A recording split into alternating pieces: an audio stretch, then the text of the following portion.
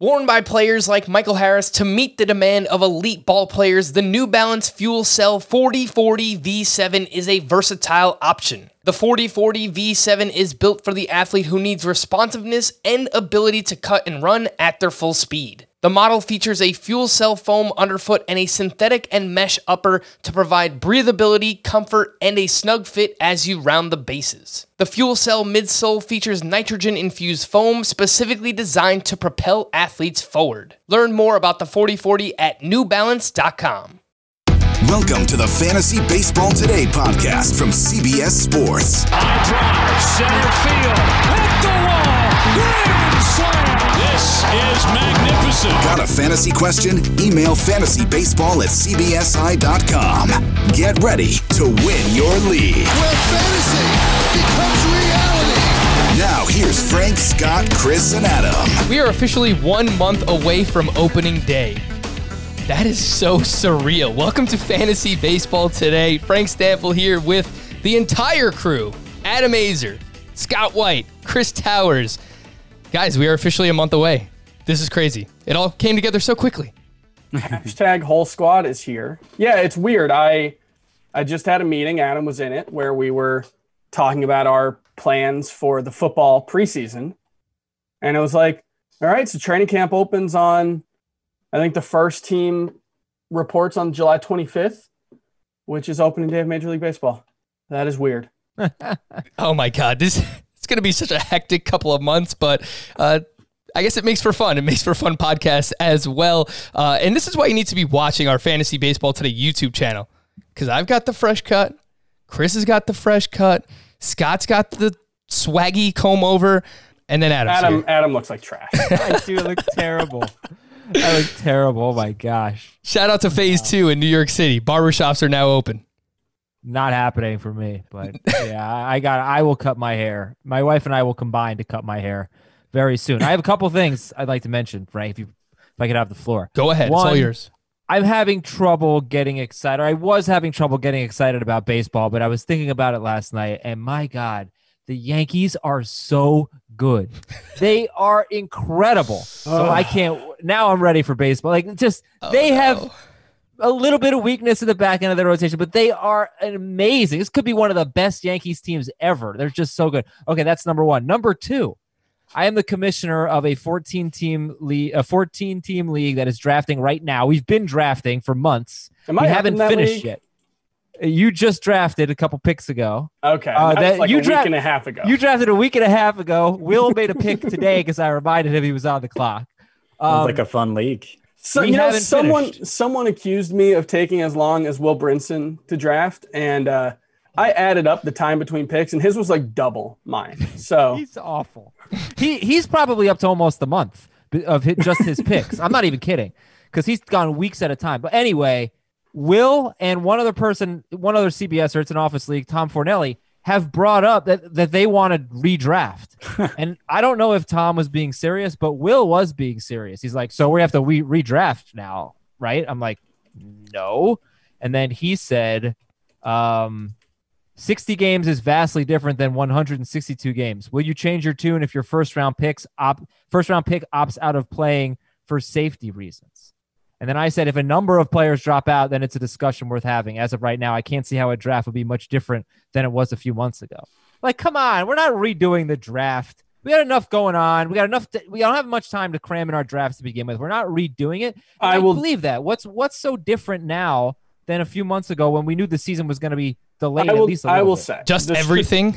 The strategic reasons for redoing drafts, I think, are less compelling than the simple fact that the draft is the best part of playing fantasy sports, and you get another opportunity. And that's why you want the results to stand, because you put in the legwork and you put in the heart and the energy, and you like if it can just be erased that easily, then the draft loses a lot of its luster. I mean, like, if we set slippery slope arguments, I don't have time for. All right, if we set the standard that if there is the worst pandemic in a century that shuts down society for several months and causes baseball to be delayed by 4 months, then you can redo the draft. That is the standard we will set. And it seems like a pretty high one that we're not going to have to like worry about again. It's not like if we can just throw out these results for this, it's like, no, we can throw out the results just for this. But we knew the season was going to be late. We didn't know what would end up happening. And we just said, okay, we're going to keep drafting. And there's no difference in that. Now, if a bunch of players start opting out, then okay, we'll reconsider. But that hasn't happened so far. For me, it's slow drafts aren't as fun as live drafts. And so I don't mind it for that league. But if you are playing in your home, I couldn't believe the results of that poll. What did they end up being on that poll, Frank? It was like 55-45 last time I saw, asking if people should redraft. Yeah, so I tweeted this poll last night. Did not think it was going to be as controversial as it wound up being, but 53% vote yes, that if you drafted back in March for a 162-game season, you should be allowed to redraft, and 46.9% voted no. So close to 50-50. It seems like we're 50-50 split on this show. I agree with Chris. I think if you drafted early March or even late February for a 162-game season and you didn't know all of this was going to happen at the time, then you should be allowed to redraft. I mean, you essentially drafted for a completely different league in a completely different galaxy that will not exist. It really this wasn't season. completely different. Yeah, there are some small differences. Oh, it's not Adam, like we're it. playing with replacement players now. It's not like the league is taking place in Arizona in Cactus League venues. Like, I can understand more in that scenario. Some players you have to tweak their ranking a little bit, a spot or two, and maybe like Rich Hill, you move up 40 spots. But it's not a completely different league. Yeah, not to mention with this slow draft, we've known for weeks that Rich Hill should have been moved up. In fact, I think I drafted Rich Hill. So I don't buy it at all. I don't buy it. I will say your poll too. Like, obviously, most people were just clicking yes or no. It got thousands of votes or whatever. But the actual comments of people explaining their vote, like on both sides, they were adamant. It wasn't like, I'd rather not do it again. It just seems impractical. Like, nobody just took a casual approach to it. Like, why would anybody think of redrafting, or why would anybody think of not redrafting? Yeah, for me, and like if it's that divisive, I feel like you have to err on the side of not drafting. You can't take away somebody's team that they worked so hard for. If your whole league wants to redraft, fine. I don't care. It's your league. Have a ball. But like if it's that divided. Like, I would be afraid of just making it a majority vote thing. Like, it would have to be pretty much unanimous that people want to redraft. I agree with that point. I think if everyone in your league votes for a redraft, then it should go through. But if anyone is, against it, which there are going to be some people, because whoever got Verlander at a discount or Clevenger at a discount because of injury, of course they're not going to want to redraft, especially if there's money on the line. So I do agree it has to be a unanimous vote, but that's just personally how I feel. Today on the show, we're going to do basically a bunch of this. We're going to talk about what you should expect for the season. Sorry, I lied yesterday. Position previews are not starting today. They will start either tomorrow or Friday, but we will address everything that came out last night, from rules, rosters, scheduling, how you should play head-to-head in Roto, because a lot of people still have questions regarding this. And speaking of questions, we will answer those. fantasybaseball@cbsi.com. Also grabbed a few of our Facebook group questions as well. Email of the day, speaking of which, from Trenton. Dear Tim, David, Avery, Mario, and Sean. That's 5 people. We only have 4 here on the show. Does anyone know who those guys are? They sound like San Antonio Spurs from the 90s. Yeah. Well, actually, I shouldn't be saying it like that, because the 1999 Spurs, they beat the Knicks, of course. Adam and myself. Painful memories, but everything with the Knicks is a painful memory. Is that just the starting lineup from that team? Yeah. Mario Manningham, is that who that is? Mario, no, that was a Giant. Sorry, Mario Ellie and Sean Elliott. Mario Manningham was a good memory for me. Yeah. With Mike Trout and his wife expecting a baby, it's a decent possibility he misses a little or a lot of time. There is a possibility he doesn't even play at all. I would not feel comfortable taking him in the first round. Where do you all see him dropping to? I believe Garrett Cole is also in the same position. I would probably drop both to round 3 or 4, considering the length of the upcoming season. Missing 2 to 3 weeks would be disastrous. And I researched this before the show. Garrett Cole's baby is due in June, but I have not seen anything regarding that the baby has been born yet. So that should happen in the next week or so, hopefully. But Mike Trout is a little bit different because his baby is due in August. Fellas, what happens here? So the question I have, I guess, is it was initially reported that players with high-risk family members could opt out and still get service time and pay.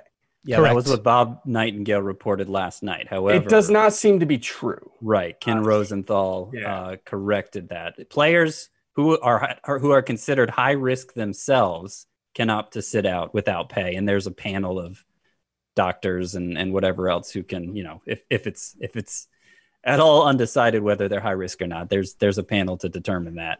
But players who have high risk people living in their homes or pregnant spouses, they can opt to sit out, but they can't opt to sit out and still get full pay. Now, Ken Rosenthal pointed out, teams might choose on their own to make special exceptions for players. That's a possibility, but that, the official stance is that they would not get paid for that. Paternity leave is still in effect, the 3-day paternity leave. And Ken Rosenthal also pointed out that teams might be willing to extend it 7 days, so for a total of 10 days under the family emergency provision. Yeah, I mean, but a player would have to want to do, like, I obviously don't know Mike Trout personally, but I would be surprised if, presuming the baby is born healthy and everybody's okay, I would be surprised if he took longer than the 3-day parental leave, which, is 3 days in a 60-game season is still a lot more than an 162-game season, but not enough that you should be dropping him significantly in your rankings. So I think it's a little too much concern. So are you dropping him at all, Scott? Because I believe both you and I have him number 1 overall in head-to-head points leagues.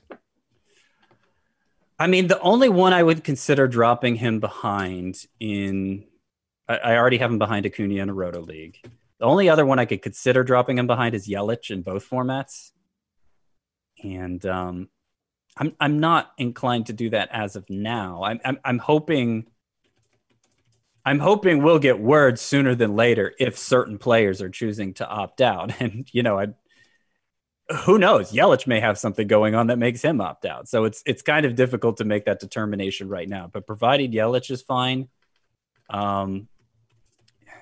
I don't see that. I don't think I would. I don't think. I mean, he's talking about dropping them down to round 3 or 4. I mean, yeah. That's. Well, I mean, we're not even. I think. Well, I talked to him. I emailed Trenton, who sent. Oh, I thought you meant Mike Trout. Yeah, no. That would be cool. He specifically mentioned the language in the agreement between MLBPA and MLB about being allowed to miss time due to residing with a spouse who is high risk, and you guys just said that that's not true.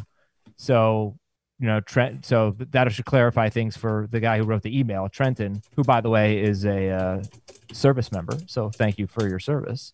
He's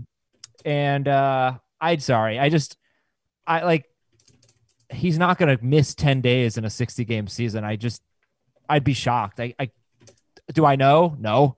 But the way I have to draft is I'm thinking that's just not going to happen. And also, as someone whose wife just gave birth during the pandemic, I don't know how high risk it is. I mean, we played it extremely cautiously, and we were told that it's just like flu season where a pregnant woman, her immunity is lower. But all the studies have not shown the babies having issues, the ones who have COVID, all that stuff. It doesn't seem like that's the category that's really high risk. So we didn't approach it that way. We approached it like, let's just pretend we are high risk. But in reality, I feel like everything would have been fine even if we did get the virus. But I don't think this is an issue personally, and I will not be drafting as if it is an issue. Now, if the other is just like he's just going to take 10 days off for paternity leave, I don't think that's the case. I don't think that's going to happen.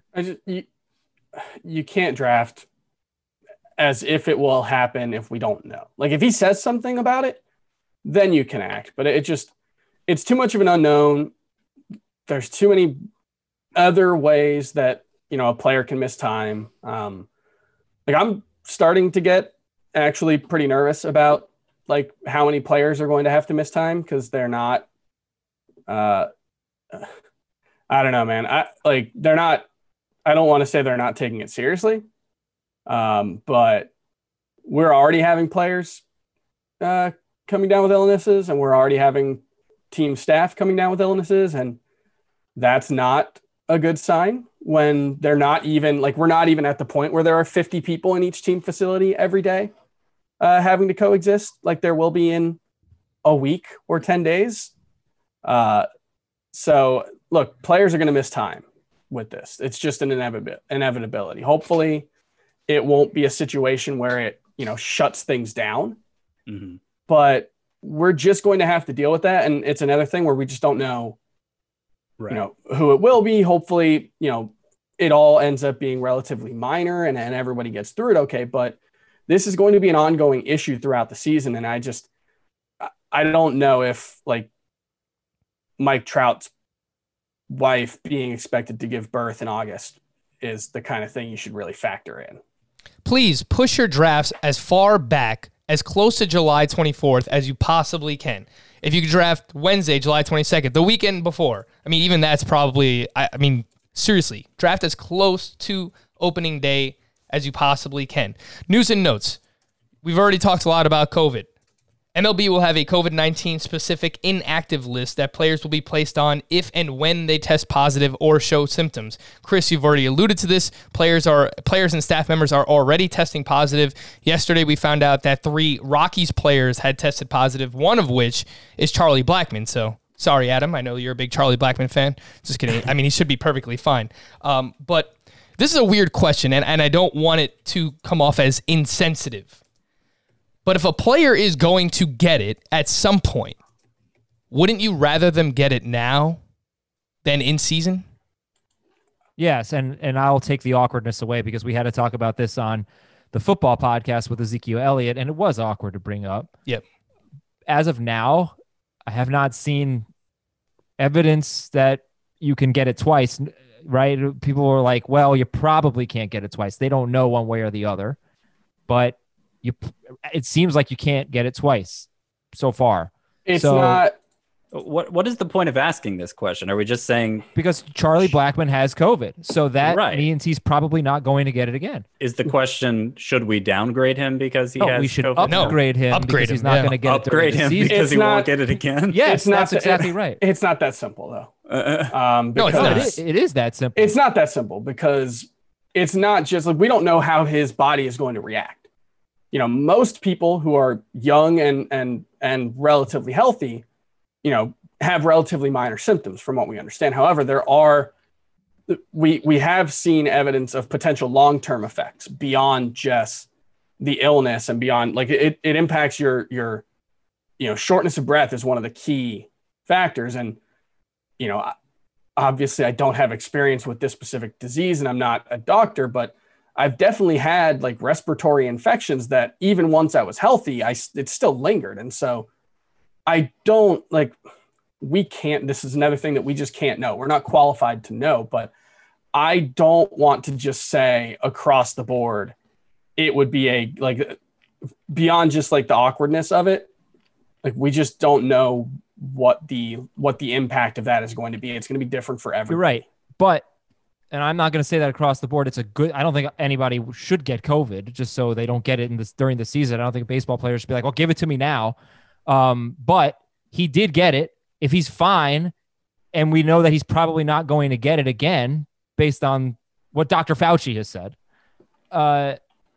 I do think that's fantasy relevant. I do think that's fantasy significant. To the extent you move him up, though, that I don't know if you move seems him up, to be but assuming every other player is going to get it at some point, which, if I had assurances, fewer of them will get it than won't.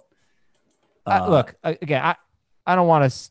It's that sensitive subject. I'll just, you know what? I said my piece. I'll leave it at that. I think that a lot of players are going to get it, and if you absolutely knew for a fact that someone couldn't get it twice, then this would be, in my opinion, a big deal. But, health and safety is first and foremost here, and hopefully everybody's okay. And odds are Charlie Blackmon is going to be just fine and won't have the symptoms won't be that bad. And I do want to point out, this is uncharted territory for all of us, and we may have some awkward or uncomfortable discussions while talking about it.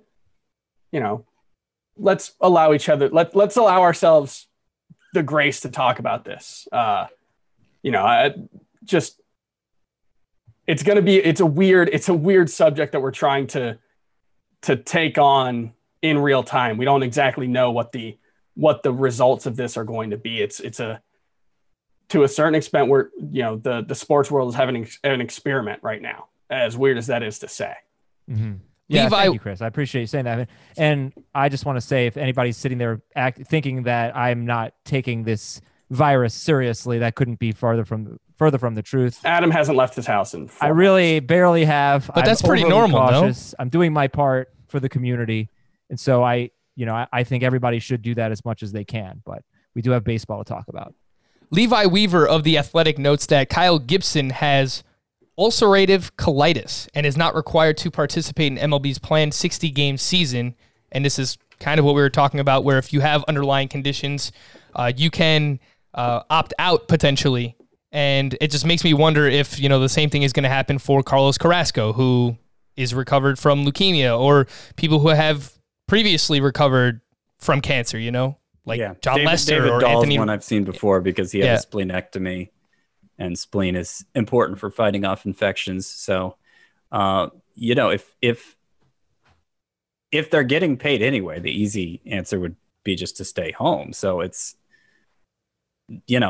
going to kind of, I don't think they'll all stay home. I think genuinely most of these guys want to play baseball. So I suspect more of them will play or not. I don't think they should be judged either way. I definitely don't think they should be judged if they choose to not play, and like nobody should be bullied into playing. Like that's obviously not something I want to see, or anybody wants to see. Anybody should want to see. But I suspect until we hear otherwise, I'm operating under the presumption that these guys will play, because I think most of them will. There have already been a few basketball players who have opted out. Avery Bradley for the Lakers. Davis Bertans. Yeah, and Trevor there's another player. Trevor Ariza. Trevor Ariza. And so, we're going to see, it's inevitable. We're going to see there's 700 players on an MLB roster or something like that. Yeah, 750 on an active roster. We're going to see guys opt out. And it's just...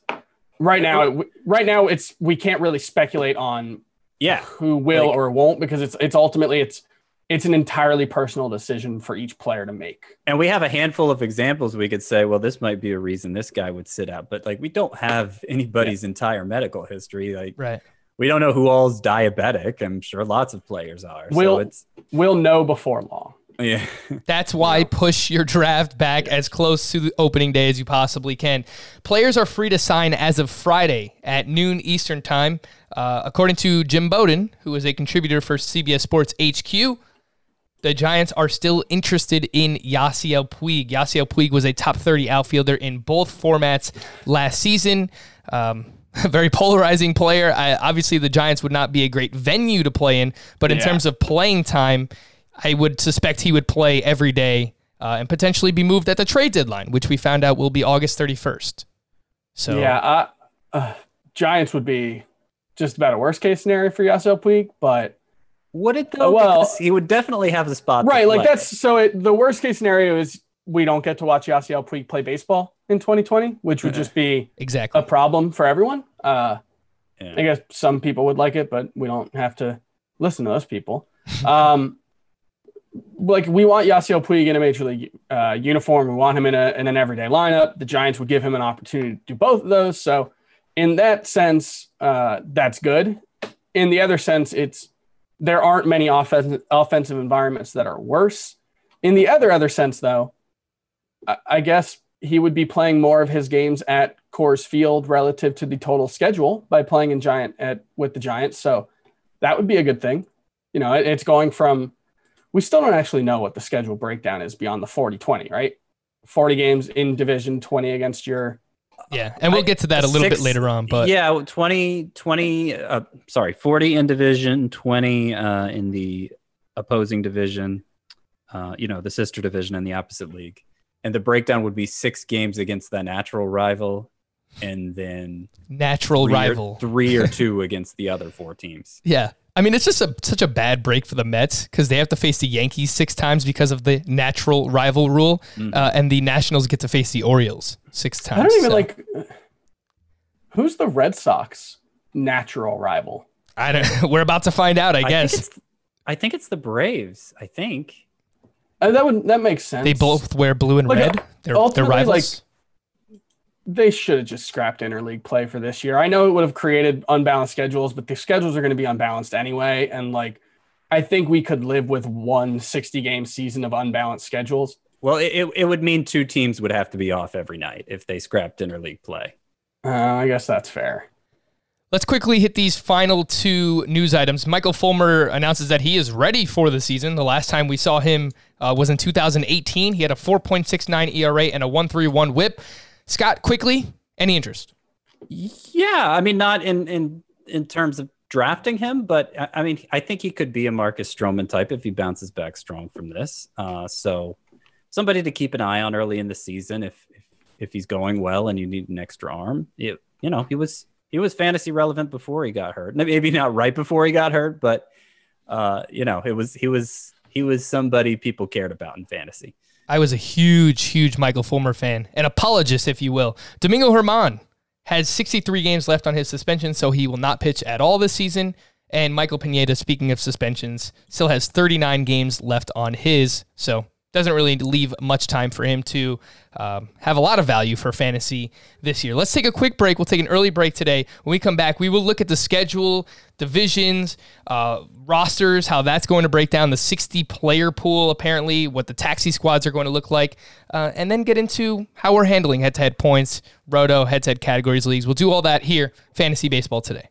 Homes.com knows that when it comes to home shopping, it's never just about the house or condo. It's about the home. And what makes a home is more than just the house or property, it's the location and neighborhood. Homes.com offers in-depth neighborhood guides with detailed video overviews, comprehensive narratives, and unbiased information from a multitude of sources. You thought we'd go in-depth with player analysis on Fantasy Baseball Today? You haven't seen anything yet. Each listing features comprehensive information about the neighborhood, complete with a video guide. If you have kids, it's also schools, nearby parks, and transportation options. When looking at local schools, they offer test scores, state rankings, and student-to-teacher ratio. They even have an agent directory with the sales history of each agent. That's why Homes.com goes above and beyond to bring home shoppers the in-depth information they need to find the right home. So when it comes to finding a home, not just a house, this is everything you need to know, all in one place. Homes.com.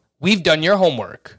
Live Nation presents Concert Week. From now through May 14th, get $25 tickets to over 5,000 summer shows. That's up to 75% off a summer full of your favorite artists like 21 Savage, Alanis Morissette, Cage the Elephant, Janet Jackson, Meghan Trainor, Peso Pluma, Sean Paul, Sum 41, and many more for way less. Grab your tickets now through May 14th to see all of the artists you love all summer long for just $25 each. Visit livenation.com/Concert Week to buy now. That's livenation.com/Concert Week to buy now. Alrighty, we're back here on Fantasy Baseball Today. I thought we got all the news and notes out of the way, but Chris, you found another news item while we were in a quick break. Yeah, it looks like Joe Madden's talking to reporters right now, and there have been a couple of noteworthy news items. He's got no indication that any Angels are considering opting out so far. Obviously, that doesn't mean they won't be. He also was asked whether they would consider using Ohtani differently in this shortened season, which from what I gather is asking whether he would hit on days that he pitches. I don't think it'll happen right now, but it is something I would love to see happen at some point. So that probably means Ohtani pitching once a week and DH in between with the day off before and after he starts. So you figure 10 weeks, 60 games, right? Average of 6 games per week with a couple of 7-game weeks. You're probably looking at a start every week, no 2 start weeks, maybe 1, and then 4 starts as a hitter.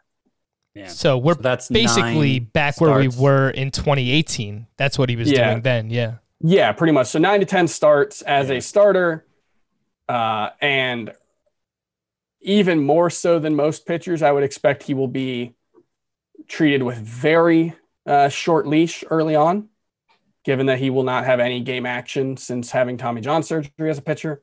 Mm-hmm. I think if you play in a league where you have to choose between a pitcher or a hitter version of Ohtani, I think the pitcher version, I won't say he's undraftable, but he's not undraftable. I would be shocked if you got 50 innings out of him this season. Those last 4 or 5 starts, though, should be pretty. Yeah, but he should be good for a solid workload by that point. But I would be shocked if you got 50 innings from. Well, I would be shocked if you got 55. I would be surprised if you got 50. And so, given that most starters you're hoping for 70 to 80. Right. It might be a situation where you draft him and just stash him for, until he shows he's going to go 5+ with consistency.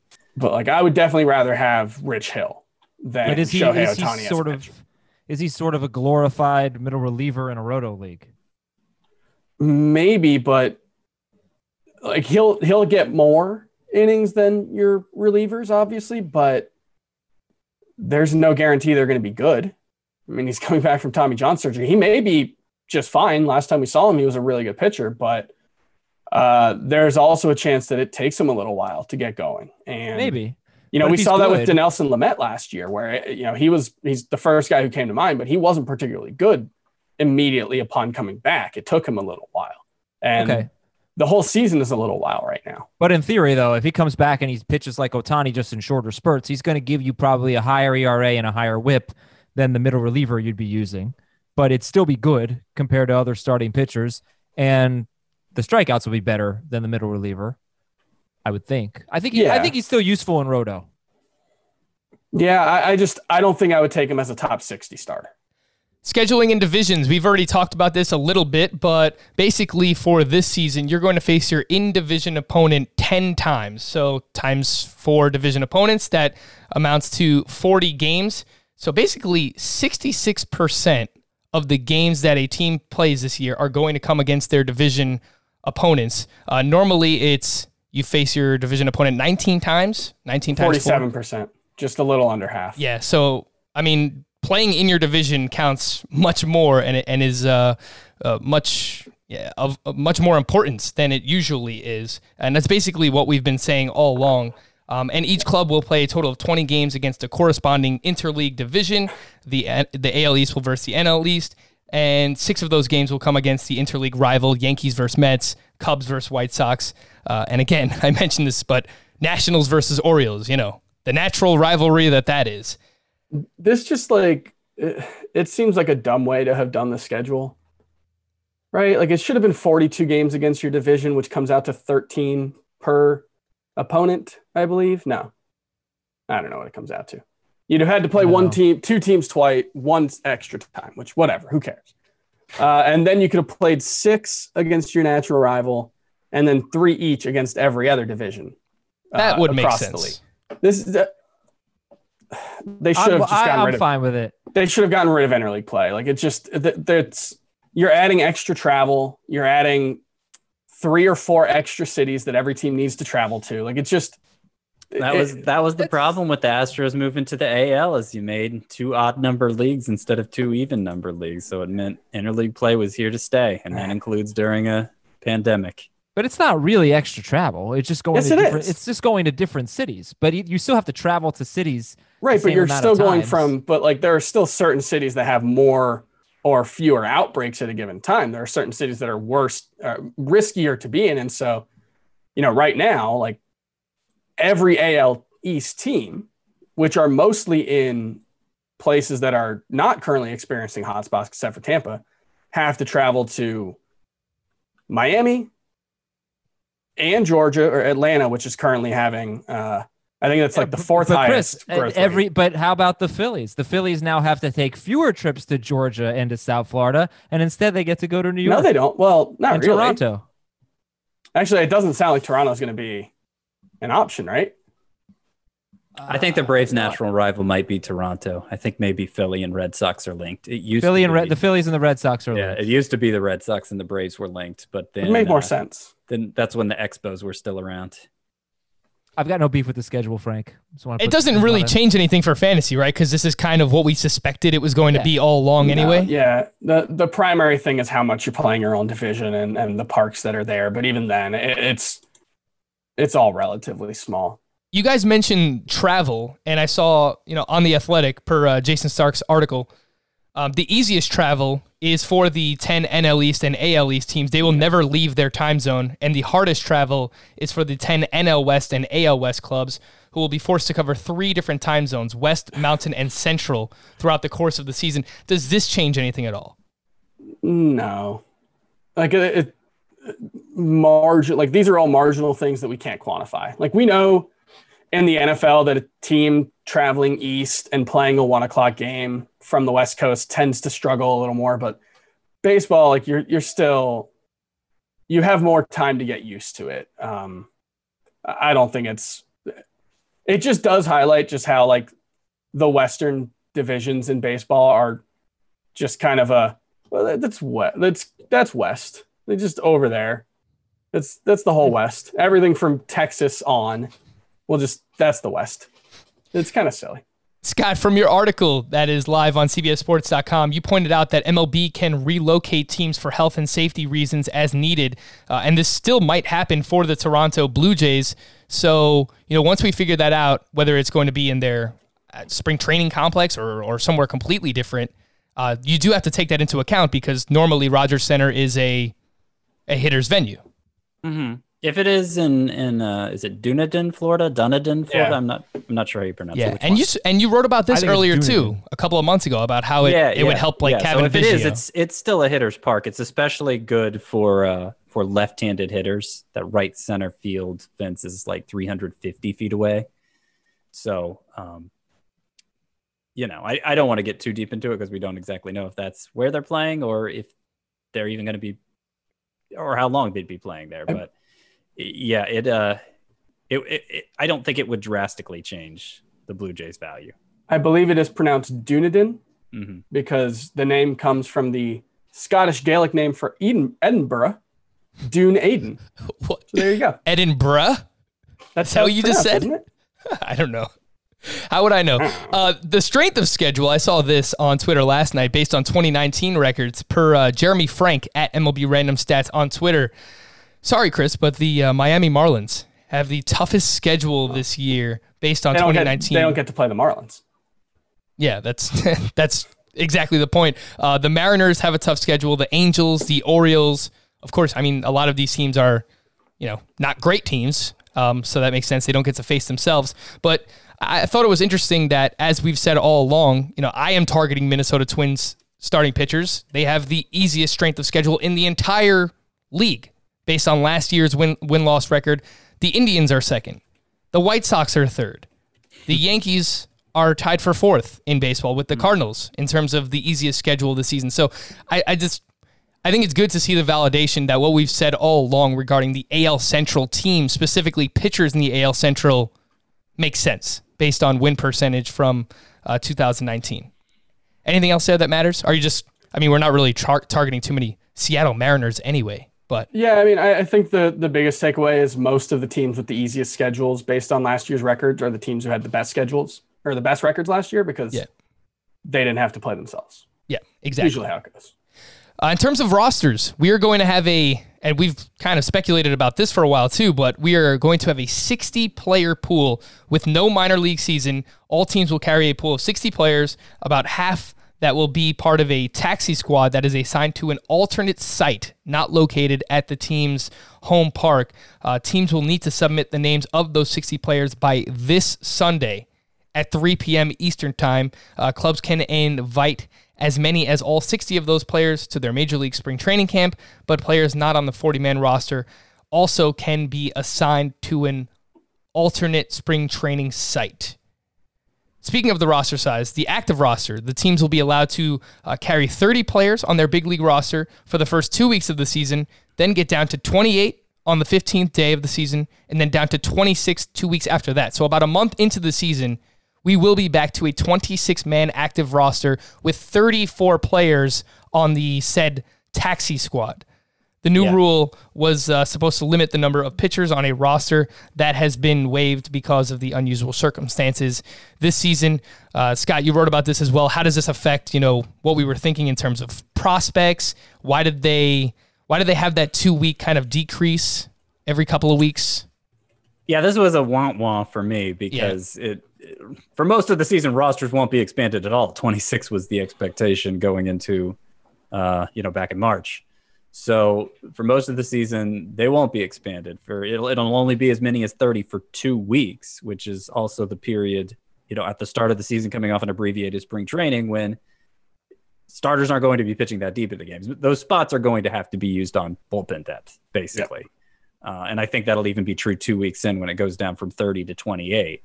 So those spots, maybe a team here or there will be able to sneak an extra prospect on, but it's only going to be if they're absolutely sure that prospect is ready to contribute. They're not going to take any big swings on a guy just to get him experience or whatever. Rosters won't be expanded enough for long enough for that. So your wildest ideas about prospects making the major league roster, I think you're going to have to curb those. Now there's still incentive to call prospects that they are sure are ready up earlier because obviously they need to get their best team on the field as soon as possible since they only have 60 games to work with. So I think there's a good chance that the biggest two I've been talking about are Dylan Carlson of the Cardinals and Nate Pearson of the Blue Jays. I still feel pretty good about those. Maybe Spencer Howard of the Phillies, who I probably should have brought up more. Nick Madrigal of the White Sox, because you could argue maybe he's already their best second base option. Michael Kopech. He's maybe a prospect, but they have a full rotation without him. So it would be. Do they though? Well, I mean, can't disrespect people like Gio Gonzalez. It's a White Sox rotation. Yeah. There's a chance he's up just to give bullpen depth early on, and maybe they sort out the rotation later, right? That's what I'm thinking possible. With Kopech. I could imagine him being either a long reliever, pitch multiple innings, maybe a fireman reliever type role for Michael Kopech. And I do appreciate that players already are acknowledging that every game will matter more than it usually does. I saw there were comments from Tucker Barnhart earlier today talking about how they realize how much significance is on every game. And because of that, look, any team has a chance. There is more incentive for the Padres to start the season with a Mackenzie Gore than normally in a season. I understand it'll start as service time clock, but if you actually want to compete, which I guess is different for every owner in baseball, then I think some teams are going to be more aggressive than others, and they should be because every game counts. Yeah, this time it counts. And for more teams have to feel like they have a chance of competing. So. I'm not saying we won't see more prospects than normal. 4 more teams. What are you talking about? They're not expanding the playoffs this year, are they? No. Did I misspeak? They're not expanding the playoffs, no. But I think 4 more teams, FOR. I forget how I was playing off what Frank just said. Okay. Okay, sorry. But yeah, more teams are going to feel that urgency just because more teams have a chance. Yeah. So I do think we will see more prospects called up, and it'll happen early, if not from the outset. I mean, if you're going to do it, it makes sense to just do it from the beginning, especially when you have extra roster space to work with. But because of the existence of taxi squads, it doesn't necessarily have to be right away either. That's kind of the point of the taxi squad. If there won't be obviously minor league games happening. We won't really have data, I don't suspect, on how players are performing in inter-squad scrimmages or whatever that are happening there with the taxi squad. But I'm sure teams will have ways of evaluating how their top prospects are doing. And if they feel like they need a boost mid-season from a guy who's made a big leap down there, that it could absolutely still happen. We could still see mid-season call-ups. The trade deadline, as I mentioned earlier, is August 31st, which means you might only get 1 month of a closer on a bad team.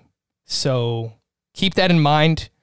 Keone Kela, whoever the Giants closer is, once that emerges, just keep those things in mind. I will just say, if a team is out of it, I don't know how realistic it is for a team to be out of it by August 31st. It's literally just a month into the season. I mean, can you see one of those teams just resting their best players because they're not really competing for anything anymore? No, I don't think so. But it's, the thing is, it's more than a month. It's a month and a week, which is not nothing. Why would they rest their players? I think it's not like they're going to have 130 games in which to evaluate their players, right? They probably want to see as much as they can of these guys. So I don't think so. I hate playing fantasy the last 2 weeks of the season. I ideally end my leagues before that crap. And honestly, I wouldn't mind ending my leagues in a regular season, regular like baseball season, before September.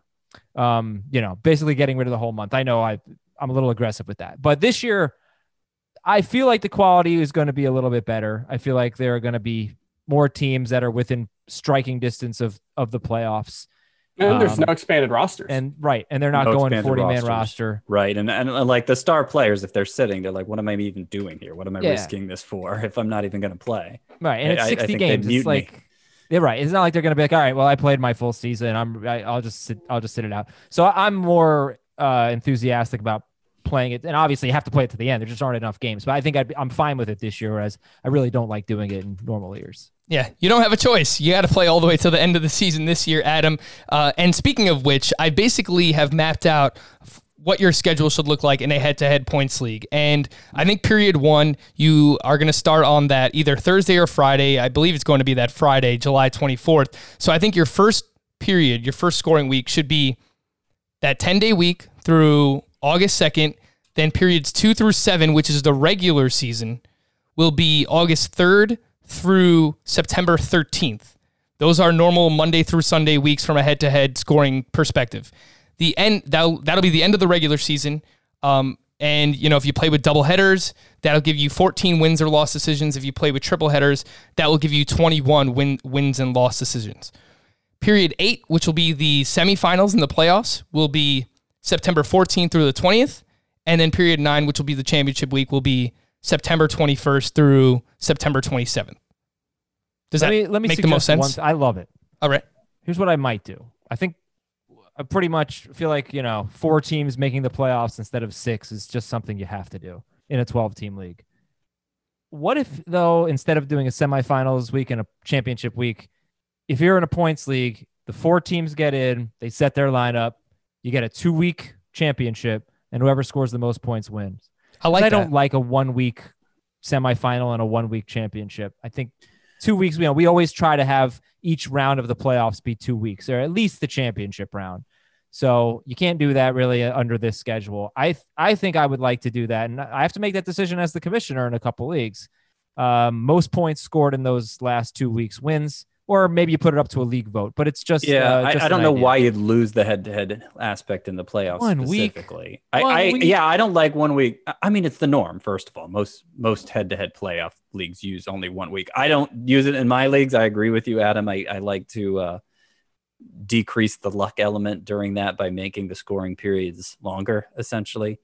One thing I thought of, a potential way of doing that, is it's kind of a waste to have that first scoring period be 10 days when we have so few days to work with.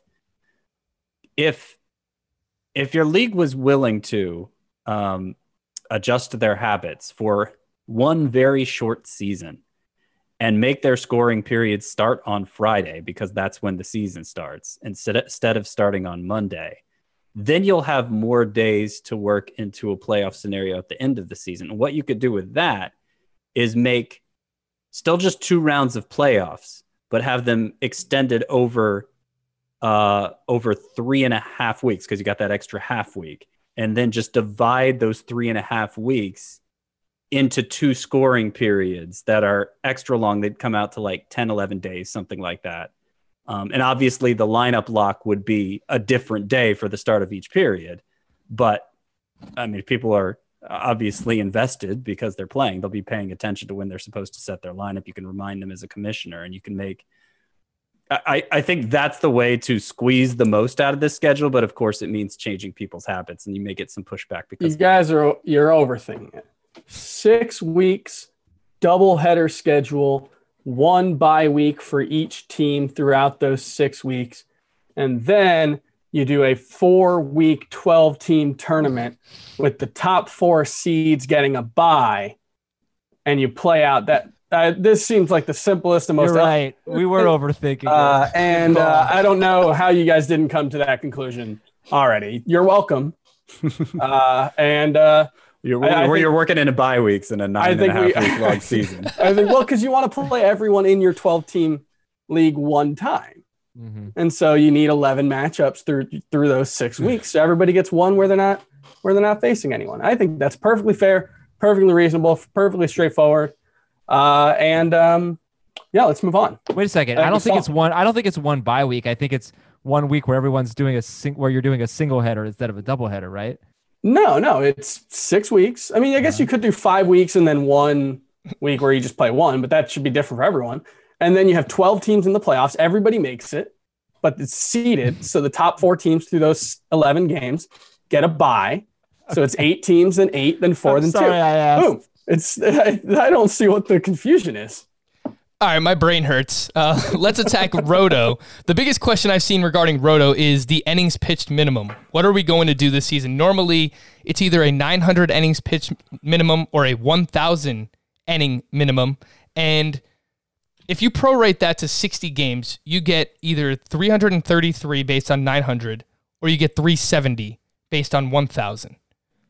What makes sense? What's the problem here? You just solved the problem. What makes sense is to set it at 350, but pitchers are not going to go as deep into games as they normally do. So should we set it to 300?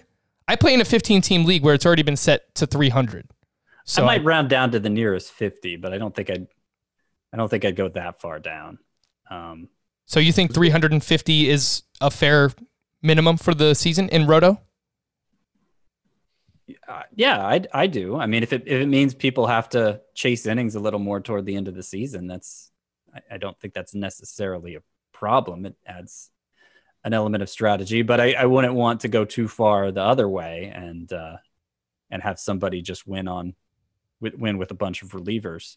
By the way, I had this thought last night actually, based on somebody responding to your poll, Frank, about whether or not we should redraft, and he was talking about how I think he was using Kyle Hendricks as the example, but a pitcher has one bad start in a 60-game season where he's only making 12, let's say, and it could mean he was a waste of a pick in a Roto league because he won't have time to correct his ERA and WHIP from that one bad start, and that got me thinking: are we sure that Roto is really the better format to play in this scenario? Because in a head-to-head league, one bad start, okay, it messes you up that 1 week, but that doesn't mean it was a waste of pick. It doesn't mean Hendricks' numbers or whoever's numbers are ruined for the whole season. Like if he gives you 11 of 12 more or less Kyle Hendricks-like start, even if his ERA and WHIP ends up higher than it used to, because it was limited to that one start. I mean, you don't feel that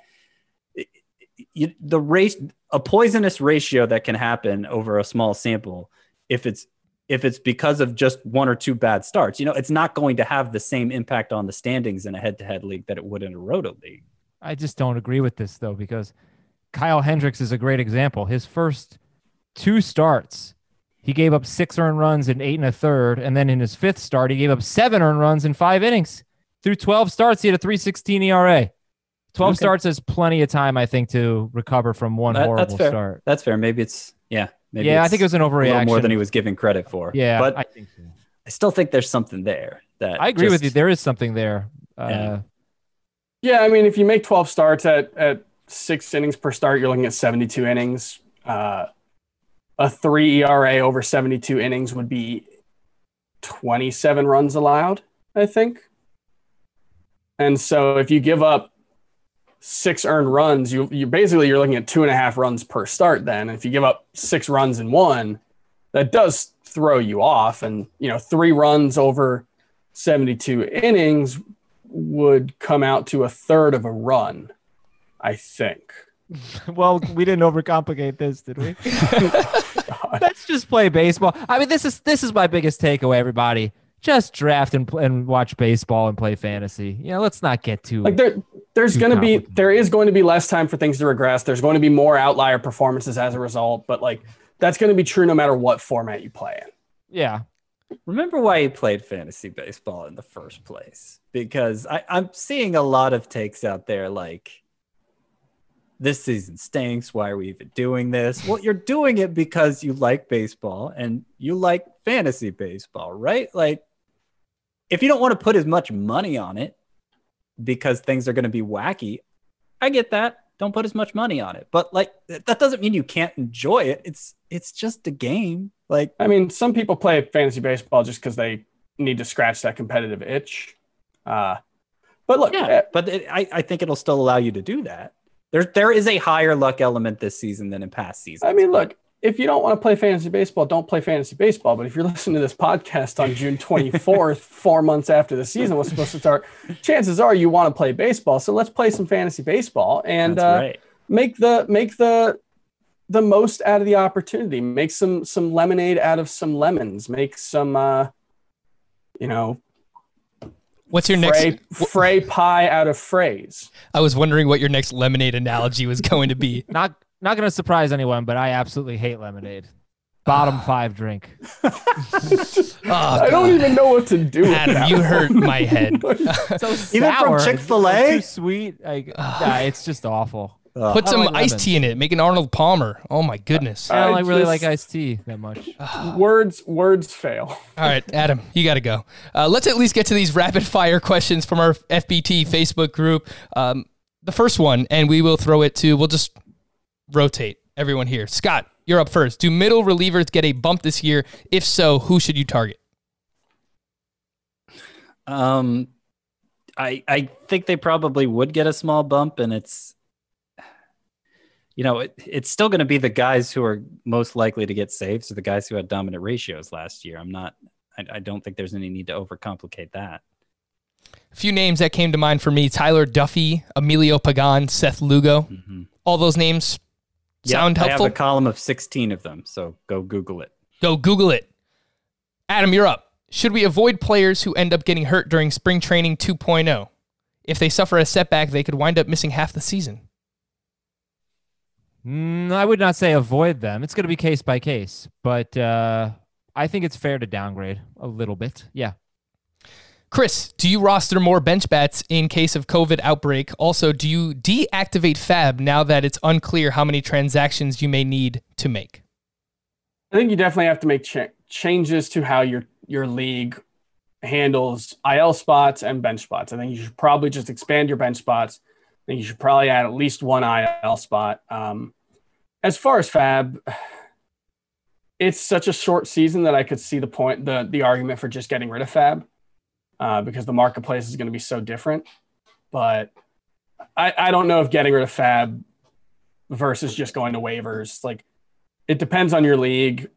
I tend to think just open free agency is a competitive balance issue, and more so in a year like this. So I would still try to have some kind of waiver or FAB. Just allow $0 bids. Yeah, I don't know why people would disband FAB. Just put in more backup bids. I mean, based on the needs of your team. Scott, this one's coming back your way. It isn't a question, but we spoke about this before the show started, actually.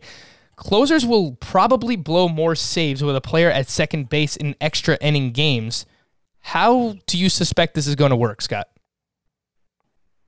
Yeah. So I'm curious what percentage of MLB games go into extra innings. 8.7%. And then how many of those does the road team go up in the first inning and force the close and then have the closer? Like you're probably talking about maybe, I don't know, 1 or 2 of those events on average per year. Mm-hmm. Plus, you got to talk about would the reliever have blown the save anyway? Is the closer even the one pitching in that scenario? He might have pitched? Is he going to get out of it without allowing a run? Like you're just chopping up these micro fractions to the point that it's probably not worth worrying about, especially since so few formats even factor in losses for a pitcher. Scott, you told me that the player who starts on second base is going to basically act as an error, right? That's how Ken Rosenthal put it. It's like the runner reached as an error, so it won't count against the pitcher's ERA, was what was the point he was making. Nobody's credited with an error. The team isn't credited with an error. An error didn't actually happen, of course, but that's how the base runner is treated. So if we're projecting that out, then presumably if the pitcher who allows that runner in, if it ends up deciding the game, would take the decision, would take the loss. But that I haven't explicitly heard that just logically follows. Adam, you're next up. What is a good replacement category for quality starts this year? I don't know why we're so convinced that like pitchers are going to go so much shorter in a game, especially the ones that are fantasy relevant. I think the crappy pitchers that we don't roster anyway are going to definitely have their innings cut. But I use quality starts. It's still a skill, and it forces you to draft better pitchers. So I guess you could use innings. That's what I was thinking. But I think just stick with quality starts. Look, I do think pitchers won't go quite as deep into games, but already pitchers don't go that deep into games. So I think in terms of the ones that we roster in most fantasy leagues, it's not going to be as different as maybe people are making it out to be. Stick with quality starts, in my opinion. All right, Chris. There were 74 save opportunities in extra innings last season across baseball. So it's hard to know if that's a lot. But that's over the course of a 162-game season. 2 per team. So on average, you'd probably expect maybe 1 per team over the course of a 60-game season, probably a little bit less. So it's not something you should think about. All right, Chris, are you ready? You're going to take us home, country road. I actually hate that song. Great song. Love that song. Hate that song. That's my Adam Azer take for the day. How come I am not hearing more hype for long relievers? For leagues that place value on wins, which are most points in Roto, and most SPs, at least in the first month, will barely go 4 to 5 innings. Wouldn't players like Brad Peacock, Freddie Peralta, and Ross Stripling have more value as long relievers? No, probably not. Like maybe, but that's so random. Like we do occasionally every year, like we'll see 1 or 2 relievers win like 8 to 10 games. I think Will Harris had a really high win total recently, but for the most part, these are incredibly rare events, and there's no guarantee that your Brad Peacock is going to come into the game with a lead or, in a tie situation. And so I just think you're kind of chasing impossible odds there. If you're looking for wins, that does not mean, however, that, a Freddie Peralta pitching 5 innings a week as a middle reliever wouldn't have plenty of value on his own if he's good. For Scott, Chris, and Adam, thank you all for listening and watching on the Fantasy Baseball Today YouTube channel. We'll talk to you again tomorrow. Bye-bye.